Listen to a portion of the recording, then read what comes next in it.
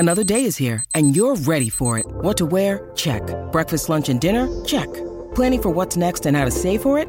That's where Bank of America can help. For your financial to-dos, Bank of America has experts ready to help get you closer to your goals. Get started at one of our local financial centers or 24/7 in our mobile banking app. Find a location near you at bankofamerica.com/talktous. What would you like the power to do? Mobile banking requires downloading the app and is only available for select devices. Message and data rates may apply. Bank of America N.A., member FDIC.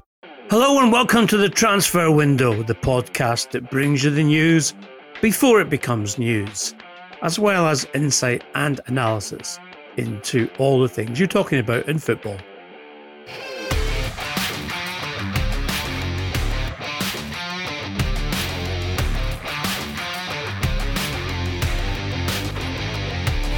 I'm Ian McGarry, and with me, of course, is the guru Duncan Castles, who brought you the news before it becomes news of Jose Mourinho joining Roma in Serie A 2 weeks ago. That's 2 weeks ago, long before anyone else was reporting the interest of the club in the Portuguese manager, which has been confirmed on a 3-year contract before anyone else had even mentioned it. In fact, many other people were quoting Maurizio Sarri, the former Juventus and Chelsea manager, for that post. We'll also be bringing you news on Tottenham manager situation, as well as Manchester United and the Glazers' attempts to appease fans, and also what might happen at Celtic with regards to their search for a new head coach.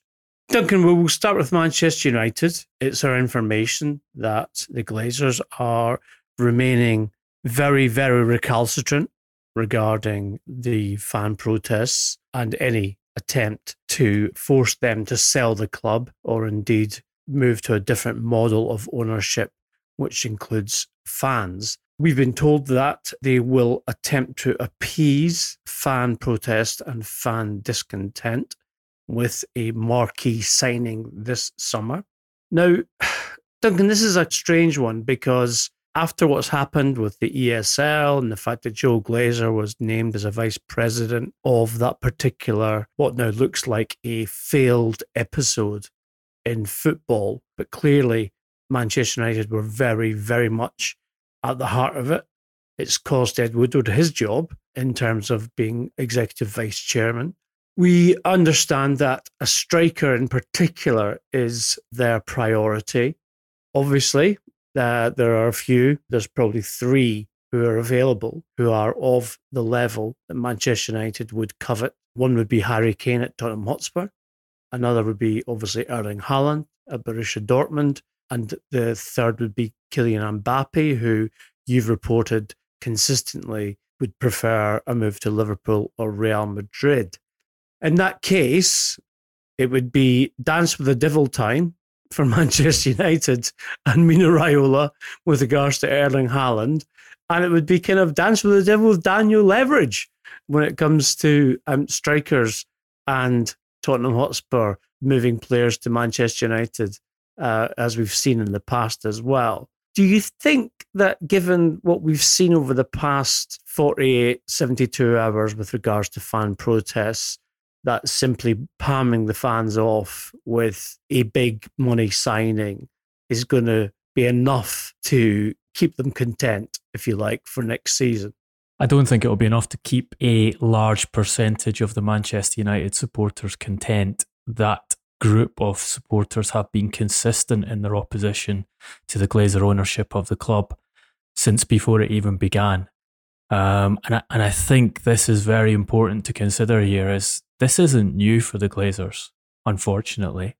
There were huge protests when the takeover took place in 2005, that leveraged buyout that was constructed by that outgoing executive vice chairman, Ed Woodward, when he was at JP Morgan. The massive debts that were taken on to finance the takeover. The debt level is still there at the club, although the interest payments have come down from a level that was over £100 million a year at one point to something that's, in financial terms, manageable, given Manchester United's revenue these days.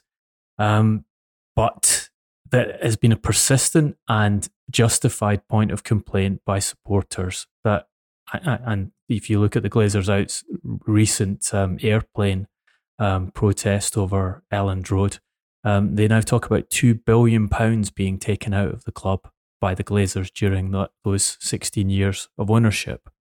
So they had it in 2005. They had it in 2010. You have the League Cup final where Manchester United supporters almost en masse attended in green and gold, the symbol of protest against Glazers. You've had David Beckham picking up a scarf when he came back to Old Trafford to play a green and gold scarf. You've had people like Patrice Evra as Manchester United, very prominent Manchester United players, expressing their sympathy for that protest. They're still here. They're experiencing again what they experienced before. It was, I think it's fair to argue, the most dramatic and effective. My understanding was that part of the planning, and this planning went on to protest at this match against Liverpool, the most prominent Manchester United fixture to the end of the season, one that was going to be covered by Sky. It went on, I'm told, for a couple of weeks, and people within the organisation, I'm told, intended to have the game cancelled because that would have the biggest impact and lead to people like Sky and everyone else talking about the protests against the Glazers during their live coverage time. There are elements that I think have been rightly condemned. This was not a fully peaceful process. It was intended to be a peaceful protest, but there was police officers injured. There was also supporters who were attacked, and there's footage of the police attacking them in return. It wasn't a as clean a protest as could have been. But I think as other people have commented, where exactly do Manchester United supporters go to try and effect change at their club? They have tried many other ways of protesting against the Glazers over these years, and they feel that nothing's changed. They make a very good point that Joe Glazer has barely spoken, and the Glazer family have barely spoken to them directly during that 16 years of ownership. After the Super League, the apology that Joe Glazer put out, he committed to greater communication with the supporters. But what happens, they have a fans forum a few days later, and they send the lame duck, outgoing, resigned executive vice chairman Ed Woodward to talk to that fans forum rather than a member of the Glazer family. When they make a statement after that protest at Old Trafford at the weekend, they make it clear that they will be sanctioning season ticket holders and individuals they found to have broken rules and engaged in criminal activity. They talk about the police, it being a police matter, for the criminal damage to be punished. And then they finish their statement by saying, we remain committed to dialogue and engagement with our fans through the fans forum and other appropriate channels, which I think if I'm a Manchester United supporter, I see that as a slap in the face. So you can't support what the Glazers are doing here, but you asked me the question about will it make a difference? I'm not sure it will. I think there's this bunker mentality about the Glazer family, and it can't be understated how much they avoid communicating with most people in football. They run a very close circle. The Glazers don't talk to agents. They don't engage in the football activity in the manner that most club owners will do. They have their lieutenants at the club, of which Ed Woodward has been a very prominent one until he was forced into this resignation over the Super League. Those lieutenants do the day-to-day football business. Guys like Matt Judge and Woodward talk to agents and set up deals. The Glazers give approval for spending on players and spending on trivial matters, such as furniture at the training ground. And they basically insulate themselves from all of this. And they have 16 years of experience of running the club that way and not seeing things change. So how do they respond to it to appease the fans? Well, a standard tactic in the past has been to go out and at least give the impression of signing significant players. They've got a manager at the moment who they are backing, who wants improvements at centre forward, who would like to bring Erling Haaland to the club. I understand that he's been told that there will be a big bid made for a prominent striker this summer. So you run through that process of, let's get back to the football. Let's get back to the transfer talk, which they love. They love the social media engagement that involves. They brag about it in their investor calls. Let's bring just enough in to keep the supporters happy. And let's move on to the next season, and let's use one of the tools they have. This is, no fault of Ole Gunnar Solskjaer's, but he is a very effective weapon for them in allowing this protest to die away, because he's extremely popular with the supporters. And there are a number, a big percentage of the supporters who want to see Solskjaer succeed, and I think are going to be satisfied and happy if they see progress, what can be regarded as progress on the field and good results. So you ask me what I think the Glazers' strategy will be, it will be to ride it out. They have obviously made changes in the football department. The appointment of Darren Fletcher as Director of Football. Matt Judge's position has been changed as well with regards to development. Ed Woodward is obviously on his way out, and they're looking for a new chief executive.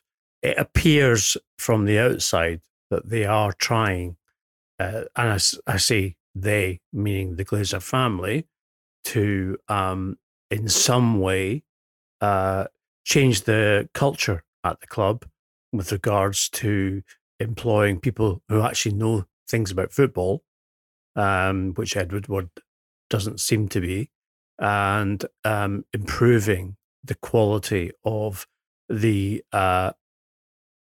recruitment policy as well.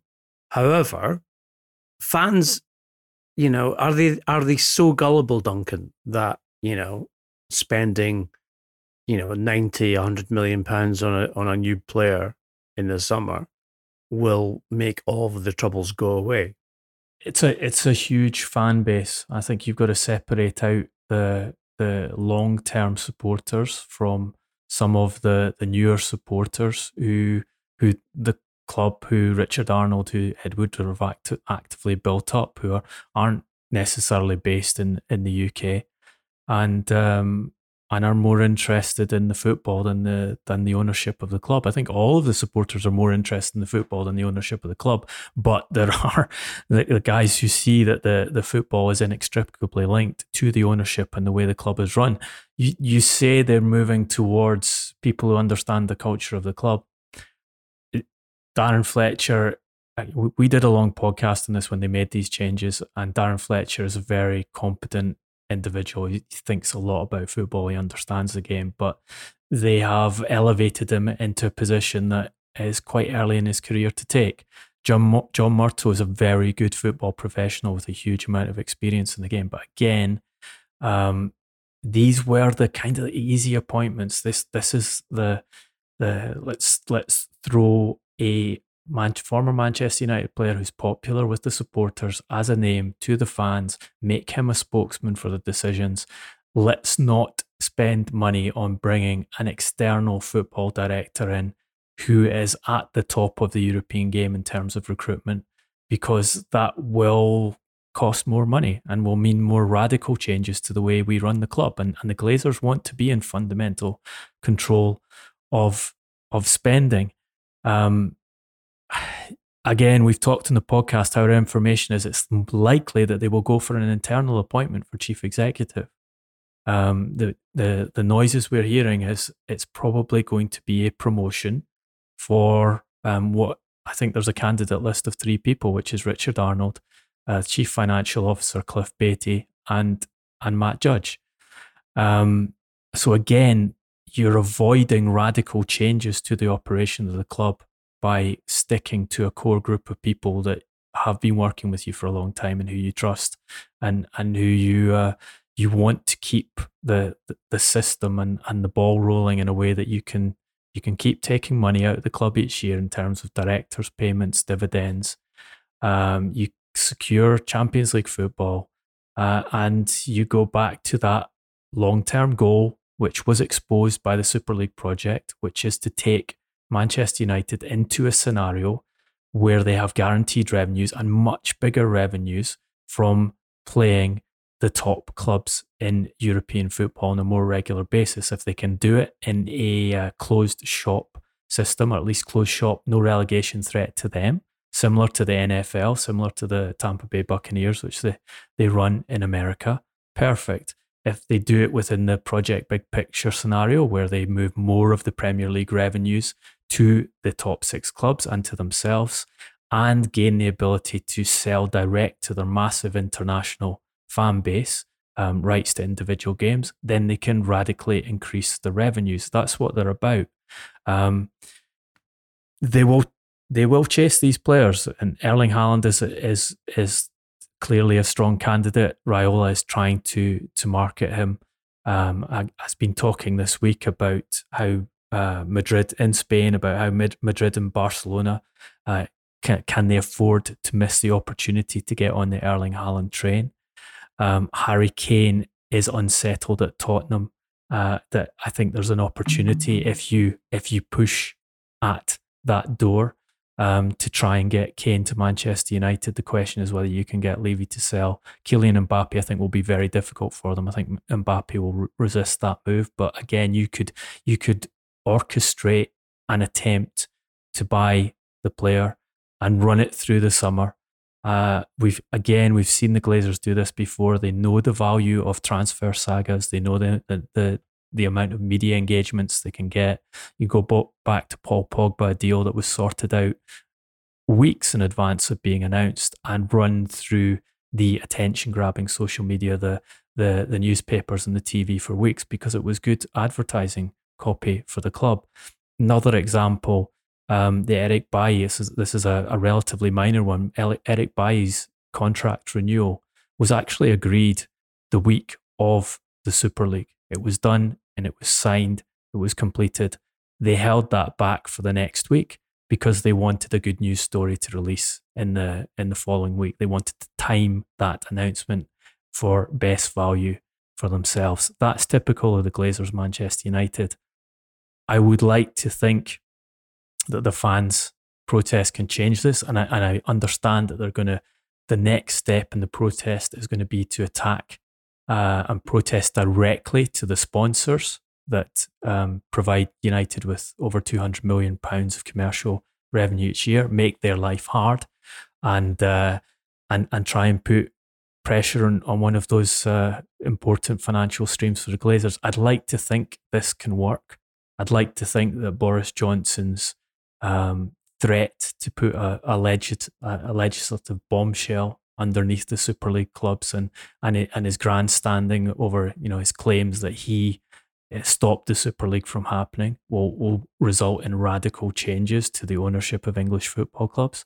I'd be shocked if that happens, if a Conservative government starts stripping away the share rights of rich individuals who own football clubs. They are, part of the process of building up this structure in where you have billionaires and foreign overseas billionaires owning the majority of the valuable football assets in this country. I don't see them radically changing that.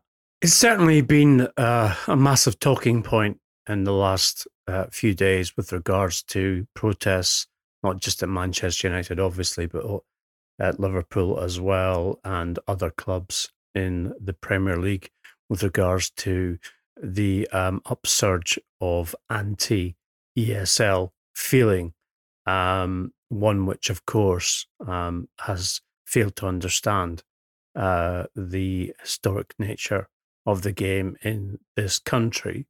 I just don't quite get, Duncan, when you say that the Manchester United fans are going to target sponsors. How many Manchester fans can afford £6,500 watches and the other luxury goods that come with Manchester United sponsors?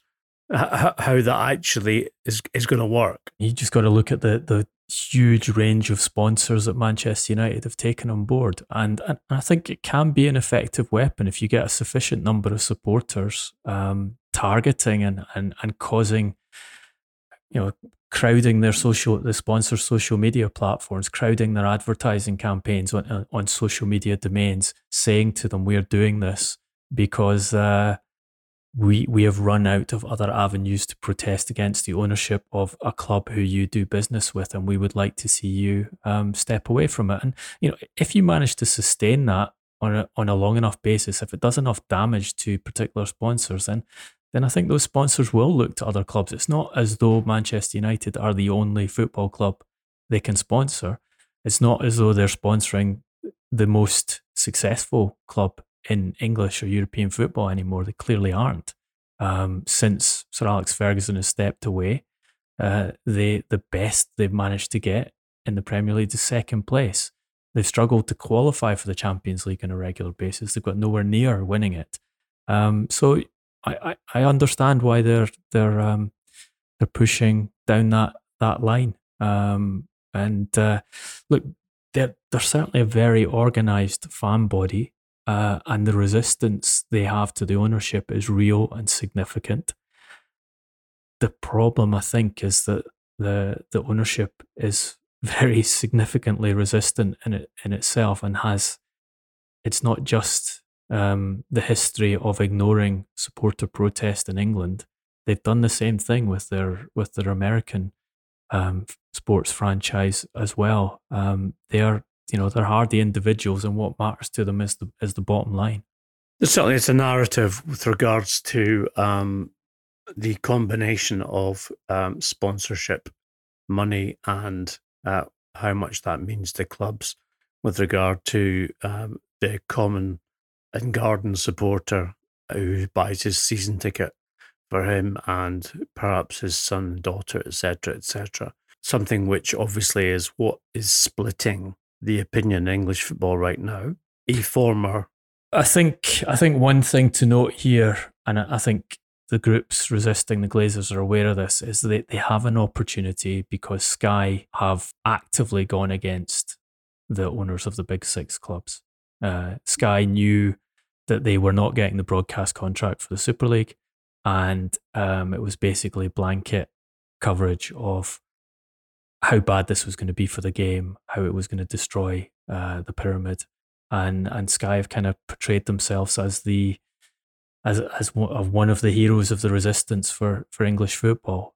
So there is an opportunity to take advantage of that while Sky are going against these six major clubs. Again, I think you have to ask yourself how long that lasts for, because Sky are business economic partners of the game. It is a media project and one designed to make money for themselves, and I will be very surprised if they sustain their level of opposition to the big six once things have calmed down a little, once the Premier League have changed rules, and once the new season gets rolling again. I suspect it'll be back to the usual upbeat coverage of the sport in England. Not for the first time on the Transfer Window podcast, you've heard a sentence you probably never thought you would hear, which is that Sky are heroes of the resistance with regards to the Premier League. I'm sure they'll be very happy. They may even be putting it on their breaking news as we speak. Going back to a former Manchester United manager, Jose Mourinho, and we have to offer our congratulations to Duncan for the fact that he was the first person to break news of Roma's interest and indeed intent to employ Mourinho as their next coach, which has been confirmed on a 3-year contract, Duncan. What appeals to Jose about the Roma project with regards to his next step in football management? Look, it's obviously a country where he has been hugely successful. 2 seasons at Inter, won the title both years, and finished with the only treble that's ever been done by an Italian club, taking the Champions League to Milan, ending Barcelona's run of success in the competition, and setting himself up for the job in Real Madrid. He is very highly respected in Italy. I think it will be certainly an easier place for him to work, from the perspective of how he's handled by the media. I think he gave an interview this weekend where he talked about the difference in treatment he receives in England from the English media compared to other coaches, and you got a sense of the degree of trauma that was involved with it, and the pressure that's invoked upon him. He will be the first appointment of the new owners, the Friedkins at Roma. And generally, if you go to a club as the first appointment of new owners who have a significant amount of money to invest, you can expect some radical changes. So he's been there before. That's what happened when he went to Chelsea. He was Roman Abramovich's first appointment as Chelsea manager, and he got to make a lot of changes to the squad and built a team that did, at that point, unprecedented things in English football in terms of the way they won the title so quickly. The low number of goals conceded. So, of the opportunities presented to him, we reported in that podcast that Celtic had been the first club to contact him, and he'd basically said, no, not thanks very much for getting in touch, but I'm not interested in working at Celtic. Valencia had made an attempt, but Valencia did not have the conditions for Mourinho to go and have the opportunity to be successful. You're going additionally to Italy at a time where Juventus's long dominance of Italian football has been ended by Inter. Mourinho knows that Juventus have big financial issues. They have big organisational issues. He knows that the sports director, Fabio Paratici, is fighting for his position. He knows, as we've reported on the podcast, that Andrea Agnelli's status as president is in doubt. And he knows that they're going to struggle in this summer's market.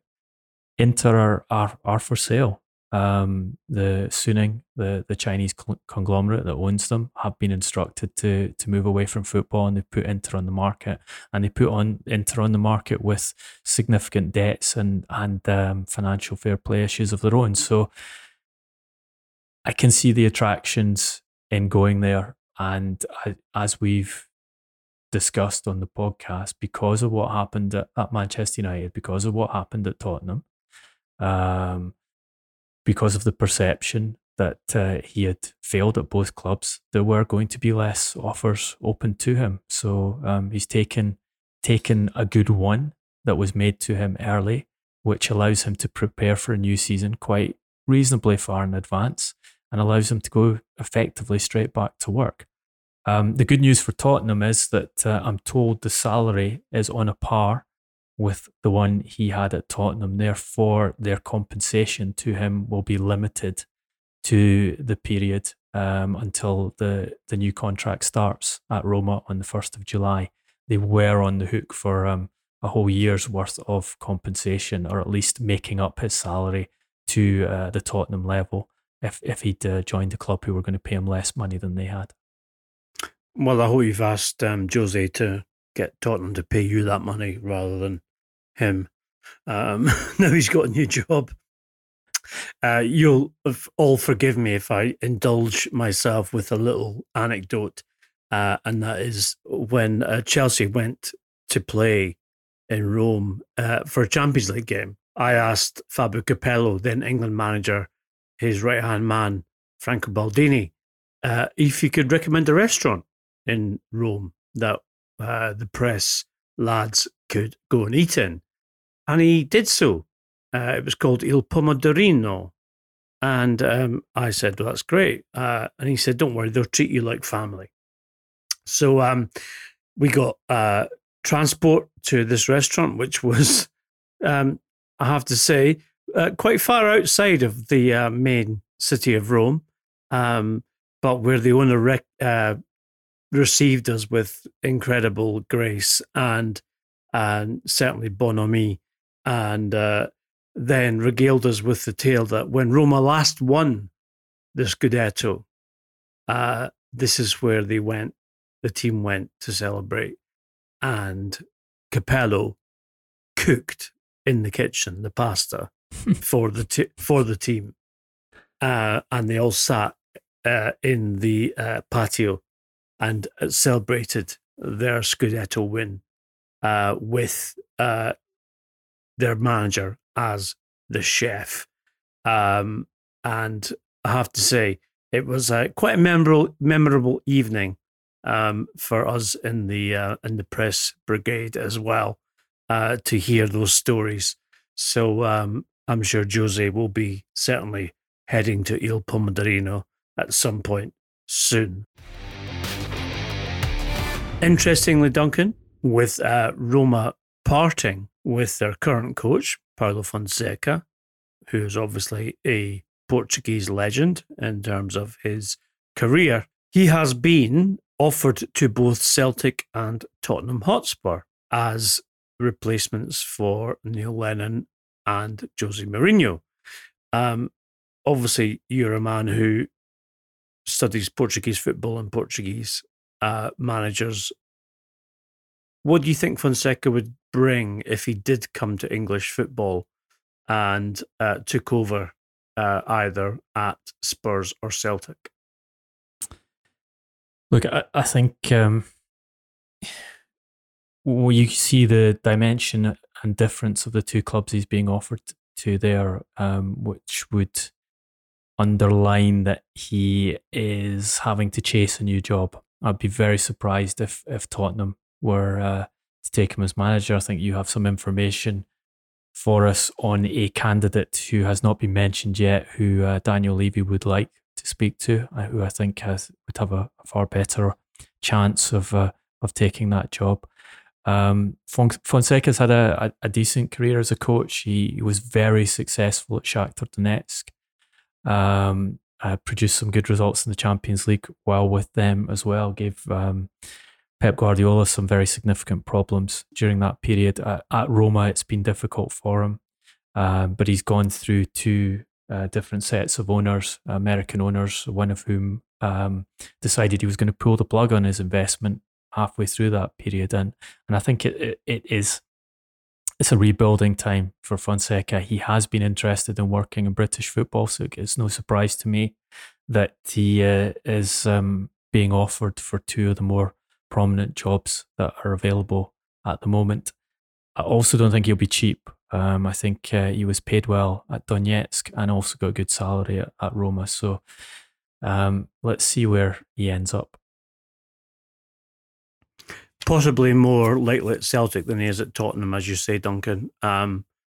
We also understand here at the Transfer Window podcast that one coach who is of great interest to Tottenham, and indeed who they have inquired about, ironically, is also in Serie A. And it is Gianpiero Gasperini, who has been in charge of Atalanta, who have become something of a, let's just say, hero stroke surprise club in European football over the last 2 years. Gasperini is not the young stroke dynamic coach which Tottenham have effectively described to agents as being their preference. However, he's a very, very experienced manager. He's certainly an interesting character who is dependent on a 3-4-3 formation with a hyper-offensive possession-based style of play. He likes to pressure opposing teams in the way that Jurgen Klopp has done with Liverpool and with Borussia Dortmund as well, and has achieved quite spectacular results given the lack of investment and resources compared to the giants of Juventus and the Milan clubs. Gasperini would be difficult to, I think, extract from Atalanta, given his success. However, the lure of a Premier League job, given his time, he is now someone who is in the last part of his career and age 63. But it is our information that a leading agent in Europe has informed Gasperini of Spurs' interest and that he has responded positively. If you look at the coaches that Levy has failed to secure, so he had Julian Nagelsmann offered to him and thought that basically Nagelsmann would be the number one choice to replace Mourinho, and it would be a process of negotiating down the price, particularly with Leipzig for securing him. Then Hansi Flick announces he's leaving Bayern Munich. Bayern Munich hire Nagelsmann for next season. That has gone. He tried Eric Ten Hag. Ten Hag signs a new contract at Ajax. You're looking there at coaches who play very attacking, progressive football. Gasperini certainly does that.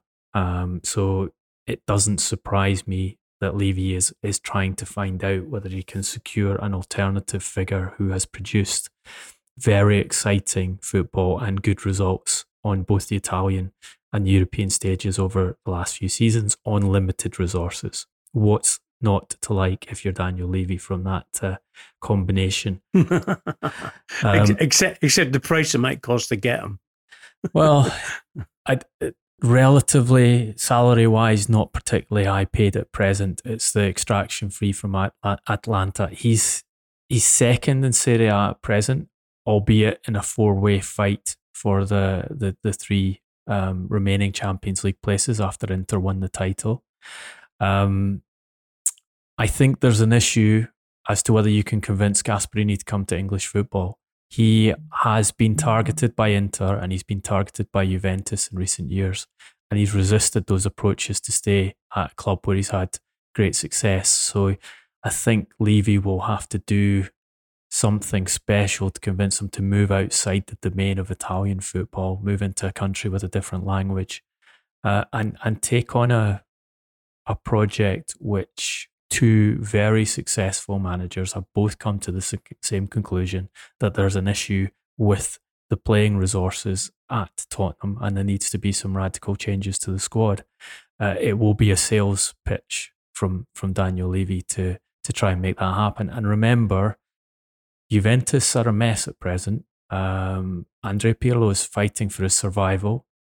There is a very significant chance that Juventus will change coach this summer, and Gasperini should be a candidate for that job as well. So, surely Max Allegri is also, as you've reported on the podcast before, of course, is a candidate. There are multiple candidates, but what I'm saying is that Gasperini is cheaper than Allegri. If you want a radical change at Juventus, then Gasperini will play a more progressive style than Allegri. If you are Tottenham trying to persuade him both to leave Atlanta and come to another league, then it won't make it easy if Juventus are in the mix, saying to him, well, if you're finally going to leave Atlanta, why not come here? And remember, as we reported with Allegri, his return would be conditional on a number of things, foremost among them being getting significant control over transfers. He'd want Paratici out of the club because Paratici got him out of the club. And his strongest point of contact there is Andrea Agnelli. He's very close friends with Agnelli. He's continued, as Aurelio Capaldi told us when he was on the podcast recently, he meets Agnelli for coffees on a regular basis. They speak.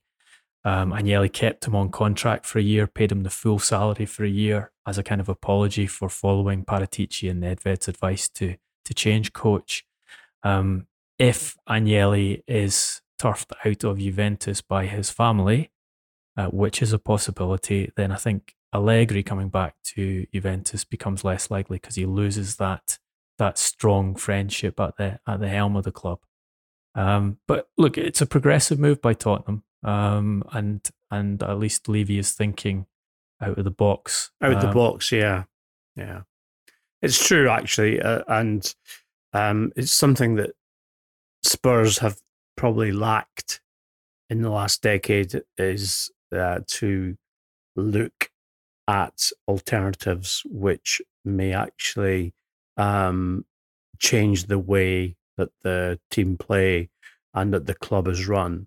But Gasperini, although he is, as I said, not the photo fit for the next manager that Daniel Levy imagined to have, which is a young, dynamic manager or head coach, he's someone who would bring a lot of stability, experience, and respect to the club, which, of course, they're under pressure to produce now, given the stadium spend and the fact that they need to win a trophy sometime soon, and haven't managed to do that. So, yeah, it's an ongoing saga, as many things are coming up to the summer transfer window. It is the first podcast of the week, and we will close with our hero and villain section. And I will invite Duncan to elect his villain of the last few days in football. Very simple on this. We'll go back to a video assistant referees and absurd decisions in the Premier League. We have lots and lots of them to choose from. But Peter Banks, and in combination with Andre Mariner, it has to be said, because I think Andre Mariner should have asked to see this incident again. Banks not referring Mariner to the monitor after John Fleck ran his studs down Giovanni Lo Celso's face in the Sheffield United Tottenham game at the weekend. An absolute clear red card. It should actually just have been Banks saying, "That's a red card, you missed it, send them off." But at the very least, he has to make Mariner go and look at it himself and have action taken. What is the point of having VAR with all the damage it does to the game if it cannot eliminate and punish individuals engaged in that kind of behaviour on the football pitch? Andre Mariner, all at sea. Who would have thought it?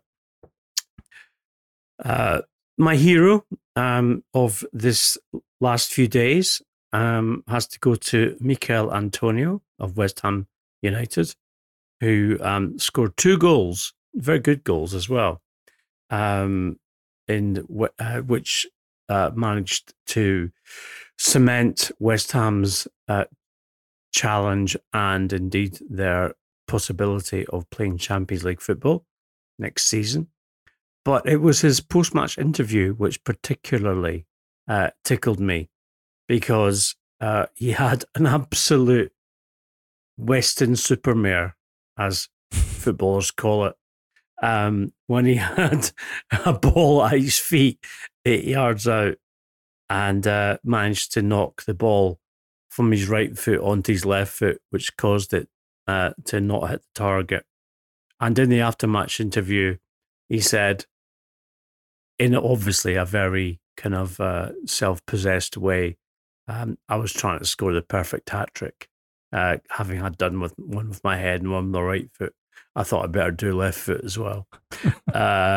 So good on you, Mikel Antonio, for being, in that groove, as it were, of being self-effacing with regards to your hat-trick possibility. Sounds like the kind of thing you would have tried to do in the football pitch, Ian. Many times. Has to be said.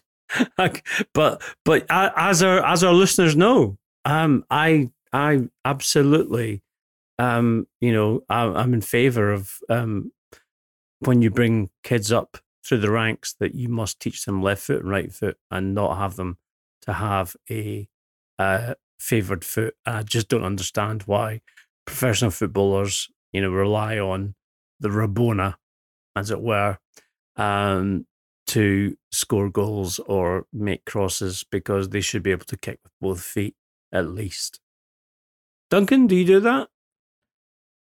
Yeah, I'm in favour of trying to work with both feet and get as competent with both as possible. But a friend of mine, David Carey, who I used to work with at St Andrews University, did a study on footedness, and both in amateur footballers and professional footballers. And what he found was it makes very little difference at the top end of the game, that actually being one-footed, if you are supremely skilled with that one foot, is fine in most aspects. I think we're talking top level, where you get the advantage of being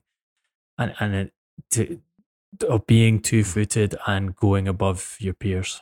Well, I would have to rebuke that particular argument and say that at Euro 2004, when I was playing for the England media team, when we actually won the Euro 2004 championship, unlike the golden generation who failed in the quarterfinal, I took a penalty in the semi-final, which was I was made to retake. I took it with my right foot to start with, and then confused the keeper by taking it with my left foot on the second attempt and scored. And we went on to win that trophy. And Gary Neville has not forgiven me since for the fact that we did win a trophy and he didn't. Anyway. I did say top level, Ian. Well, clearly that is the top level, isn't it? Journalist European Championships. It's incredible. I think there's quite a few levels of football above that one. Well, look, I've got a medal and they haven't, so... As I often say to many of them. This has been the first transfer window of the week. If you have enjoyed it, then please engage with us on social media at Transfer Podcast, on Twitter and on Instagram and Facebook. Also, give us a 5-star review on iTunes when you get the chance. And if you're listening to it on YouTube, then please turn on your notifications and you'll be first to know when the next podcast comes out. We will be back with you later in the week. Until then, stay well and thank you for listening.